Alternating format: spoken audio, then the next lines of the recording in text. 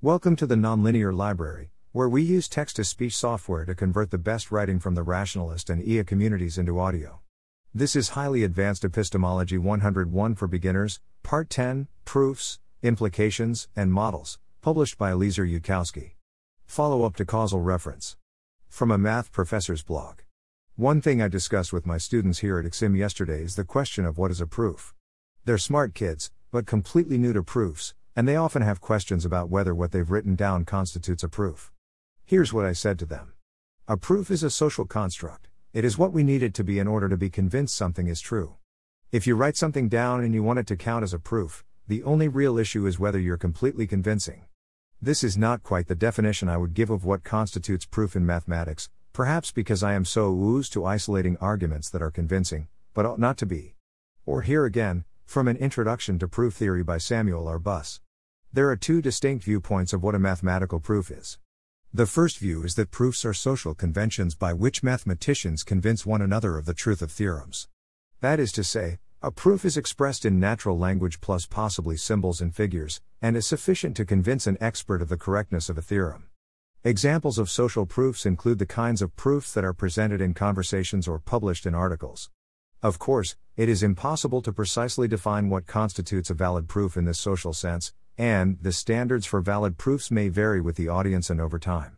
The second view of proofs is more narrow in scope. In this view, a proof consists of a string of symbols which satisfy some precisely stated set of rules and which prove a theorem, which itself must also be expressed as a string of symbols. According to this view, mathematics can be regarded as a game played with strings of symbols according to some precisely defined rules. Proofs of the latter kind are called formal proofs to distinguish them from social proofs. In modern mathematics, there is a much better answer that could be given to a student who asks, what exactly is a proof? Which does not match either of the above ideas. So, meditation. What distinguishes a correct mathematical proof from an incorrect mathematical proof? What does it mean for a mathematical proof to be good? And why, in the real world, would anyone ever be interested in a mathematical proof of this type, or obeying whatever goodness rule you just set down? How could you use your notion of proof to improve the real-world efficacy of an artificial intelligence? Consider the following syllogism. All kittens are little. Everything little is innocent. Therefore all kittens are innocent. Here's 4 mathematical universes, aka models, in which the objects collectively obey or disobey these 3 rules. Little innocent kitten, big evil dog, little innocent dog, big evil kitten, big evil dog, little innocent dog. Little innocent kitten, little evil kitten, big innocent dog, little innocent dog, little innocent kitten, big evil dog, little evil dog. There are some models where not all kittens are little, like models B and D, and there are models where not everything little is innocent, like models C and D, but there are no models where all kittens are little, and everything little is innocent, and yet there exists a guilty kitten. Try as you will, you won't be able to imagine a model like that. Any model containing a guilty kitten has at least one kitten that isn't little, or at least one little entity that isn't innocent, no way around it. Thus, the jump from 1 and 2 to 3 is truth-preserving in any universe where premises 1 and 2 are true to start with. The conclusion 3 is true of the same universe at the end. Which is what makes the following implication valid, or, as people would usually just say, true. If all kittens are little and everything little is innocent, then all kittens are innocent. The advanced mainstream view of logic and mathematics, i.e., the mainstream view among professional scholars of logic as such, not necessarily among all mathematicians in general, is that when we talk about math, we are talking about which conclusions follow from which premises. The truth of a mathematical theorem, or to not overload the word true meaning comparison to causal reality, the validity of a mathematical theorem, has nothing to do with the physical truth or falsity of the conclusion in our world, and everything to do with the inevitability of the implication. From the standpoint of validity, it doesn't matter a fig whether or not all kittens are innocent in our own universe, the connected causal fabric within which we are embedded. What matters is whether or not you can prove the implication, starting from the premises, whether or not, if all kittens were little and all little things were innocent, it would follow inevitably that all kittens were innocent. To paraphrase Mayor Daley, logic is not there to create truth, logic is there to preserve truth. Let's illustrate this point by assuming the following equation. X equals Y equals 1. Which is true in at least some cases. For example, X could be the number of thumbs on my right hand, and Y the number of thumbs on my left hand. Now, starting from the above, we do a little algebra. 1. x equals y equals 1. Starting premise. 2. x2 equals xi. Multiply both sides by x. 3. x2, y2 equals xi, y2. Subtract y2 from both sides. 4. X plus yx, y equals yx, y. Factor. 5. X plus y equals y. Cancel. 6. 2 equals 1. Substitute 1 for x and 1 for y. We have reached the conclusion that in every case where x and y are equal to 1, 2 is equal to 1. This does not seem like it should follow inevitably. You could try to find the flaw just by staring at the lines. Maybe you'd suspect that the error was between line 3 and line 4, following the heuristic of first mistrusting what looks like the most complicated step. But another way of doing it would be to try evaluating each line to see what it said concretely. For example, multiplying out x2 equals xi in line 2 to get 12 equals 1 1 or 1 equals 1. Let's try doing this for each step, and then afterward mark whether each equation looks true or false. 1. X equals y equals 1. 1 equals 1. True. 2. x2 equals xi. 1 equals 1. True. 3. x2, y2 equals xi, y2. 0 equals 0. True. 4. X plus yx, y equals yx, y. 0 equals 0. True. 5. X plus y equals y. 2 equals 1. False. 6. 2 equals 1. 2 equals 1. False. Logic is there to preserve truth, not to create truth. Whenever we take a logically valid step, we can't guarantee that the premise is true to start with, but if the premise is true, the conclusion should always be true. Since we went from a true equation to a false equation between step 4 and step 5, we must have done something that is in general invalid. In particular, we divided both sides of the equation by x, y, which is invalid, i.e. not universally truth-preserving, because x, y, might be equal to 0. And if you divide both sides by 0, you can get a false statement from a true statement. 3 0 equals 2 0 is a true equation, but 3 equals 2 is a false equation, so it is not allowable in general to cancel any factor if the factor might equal 0. On the other hand, adding 1 to both sides of an equation is always truth-preserving. We can't guarantee as a matter of logic that x equals y to start with. For example, x might be my number of ears and y might be my number of fingers. But if x equals y, then x plus 1 equals y plus 1, always. Logic is not there to create truth, logic is there to preserve truth. If a scale starts out balanced, then adding the same weight to both sides will result in a scale that is still balanced. I will remark, in some horror and exasperation with the modern educational system, that I do not recall any math book of my youth ever once explaining that the reason why you are always allowed to add 1 to both sides of an equation is that it is a kind of step which always produces true equations from true equations. What is a valid proof in algebra? It's a proof where, in each step, we do something that is universally allowed, something which can only produce true equations from true equations, and so the proof gradually transforms the starting equation into a final equation which must be true if the starting equation was true. Each step should also, this is part of what makes proofs useful in reasoning, be locally verifiable as allowed, by looking at only a small number of previous points, not the entire past history of the proof. If in some previous step I believed x2, y equals 2, I only need to look at that single step to get the conclusion x2 equals 2 plus y, because I am always allowed to add y to both sides of the equation, because I am always allowed to add any quantity to both sides of the equation, because if the two sides of an equation are in balance to start with, adding the same quantity to both sides of the balance will preserve that balance. I can know the inevitability of this implication without considering all the surrounding circumstances. It's a step which is locally guaranteed to be valid. Note the similarity, and the differences to how we can compute a causal entity knowing only its immediate parents, and no other ancestors. You may have read, I've certainly read, some philosophy which endeavors to score points for counterintuitive cynicism by saying that all mathematics is a mere game of tokens, that we start with a meaningless string of symbols like dot and we follow some symbol manipulation rules like if you have the string A, B, you are allowed to go to the string B, and so finally end up with the string dot. And this activity of string manipulation is all there is to what mathematicians call theorem proving, all there is to the glorious human endeavor of mathematics. This, like a lot of other cynicism out there, is needlessly deflationary. There's a family of techniques in machine learning known as Monte Carlo methods or Monte Carlo simulation, one of which says, roughly, to find the probability of a proposition Q given a set of premises P, simulate random models that obey P, and then count how often Q is true. Stanislaw Ulam invented the idea after trying for a while to calculate the probability that a random Canfield solitaire layout would be solvable, and finally realizing that he could get better information by trying it 100 times and counting the number of successful plays. This was during the era when computers were first becoming available, and the thought occurred to Ulam that the same technique might work on a current neutron diffusion problem as well. Similarly, to answer a question like, what is the probability that a random Canfield solitaire is solvable, given that the top card in the deck is a king? You might imagine simulating many 52-card layouts, throwing away all the layouts where the top card in the deck was not a king, using a computer algorithm to solve the remaining layouts, and counting what percentage of those were solvable. It would be more efficient, in this case, to start by directly placing a king on top and then randomly distributing the other 51 cards, but this is not always efficient in Monte Carlo simulations when the condition to be fulfilled is more complex. Okay, now for a harder problem. Suppose you've wandered through the world a bit, and you've observed the following.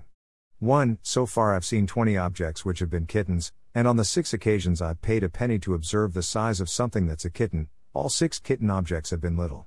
2. So far I've seen 50 objects which have been little, and on the 30 occasions where I've paid a penny to observe the morality of something little, all 30 little objects have been innocent. 3. This object happens to be a kitten.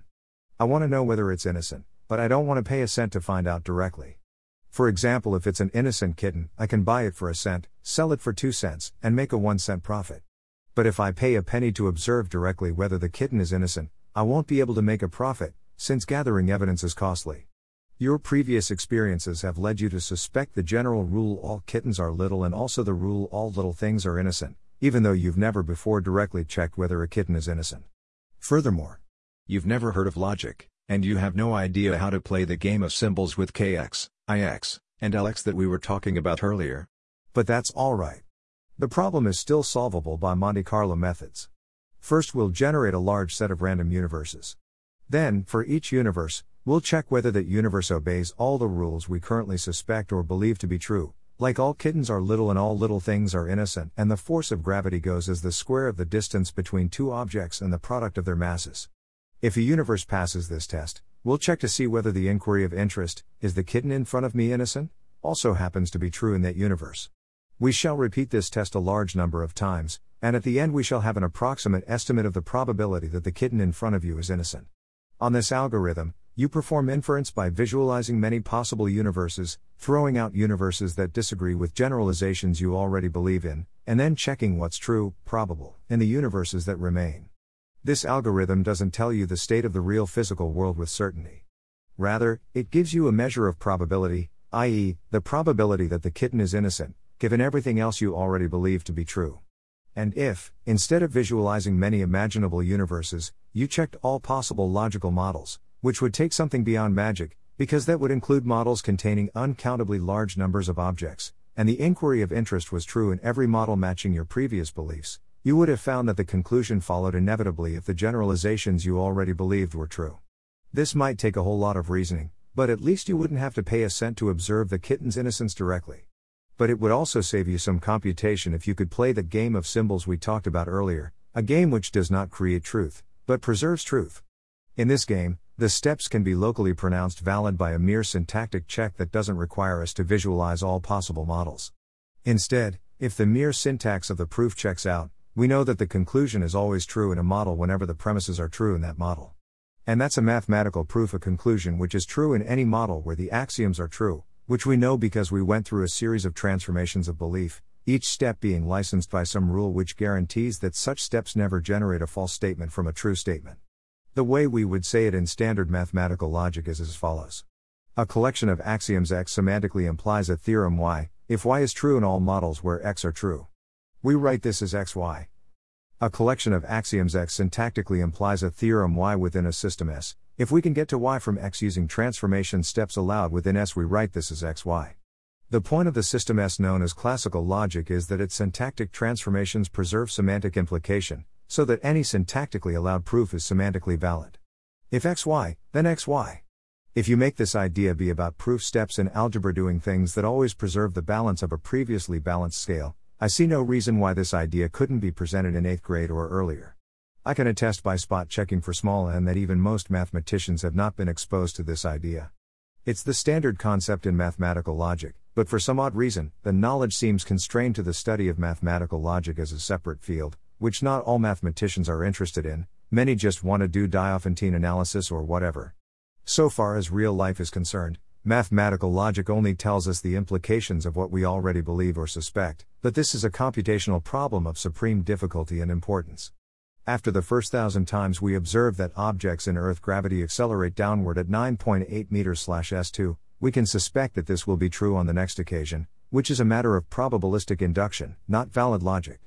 But then to go from that suspicion, plus the observation that a building is 45 meters tall, to a specific prediction of how long it takes the object to hit the ground, is a matter of logic. What will happen if everything we already believe is actually true? It requires computation to make this conclusion transparent. We are not logically omniscient, the technical term for the impossible dreamlike ability of knowing all the implications of everything you believe. The great virtue of logic and argument is not that you can prove things by logic that are absolutely certain. Since logical implications are valid in every possible world, observing them never tells us anything about which possible world we live in. Logic can't tell you that you won't suddenly float up into the atmosphere.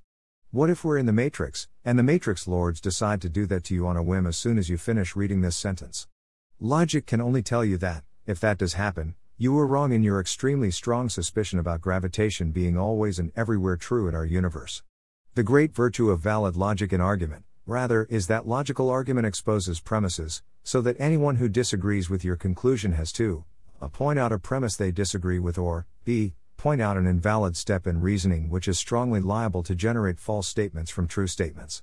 For example, Nick Bostrom put forth a simulation argument, which is that you must disagree with either statement 1 or 2 or else agree with statement 3.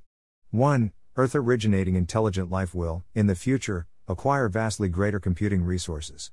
2. Some of these computing resources will be used to run many simulations of ancient Earth, aka ancestor simulations. 3. We are almost certainly living in a computer simulation.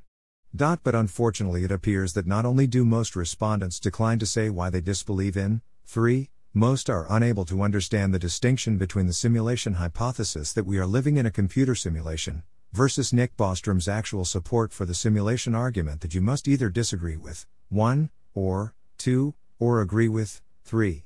They just treat Nick Bostrom as having claimed that we're all living in the Matrix. Really? Look at the media coverage. I would seriously generalize that the mainstream media only understands the and connective, not the or implies connective. I.e., it is impossible for the media to report on a discovery that one of two things must be true, or a discovery that if X is true then Y must be true, when it's not known that X is true. Also, the media only understands the not prefix when applied to atomic facts. It should go without saying that not A and B cannot be reported on. Robin Hanson sometimes complains that when he tries to argue that conclusion X follows from reasonable sounding premises Y, his colleagues disagree with X while refusing to say which premise Y they think is false, or else say which step of the reasoning seems like an invalid implication. Such behavior is not only annoying, but logically rude, because someone else went out of their way and put in extra effort to make it as easy as possible for you to explain why you disagreed, and you couldn't be bothered to pick one item off a multiple choice menu. The inspiration of logic for argument is to lay out a modular debate, one which conveniently breaks into smaller pieces that can examine with smaller conversations.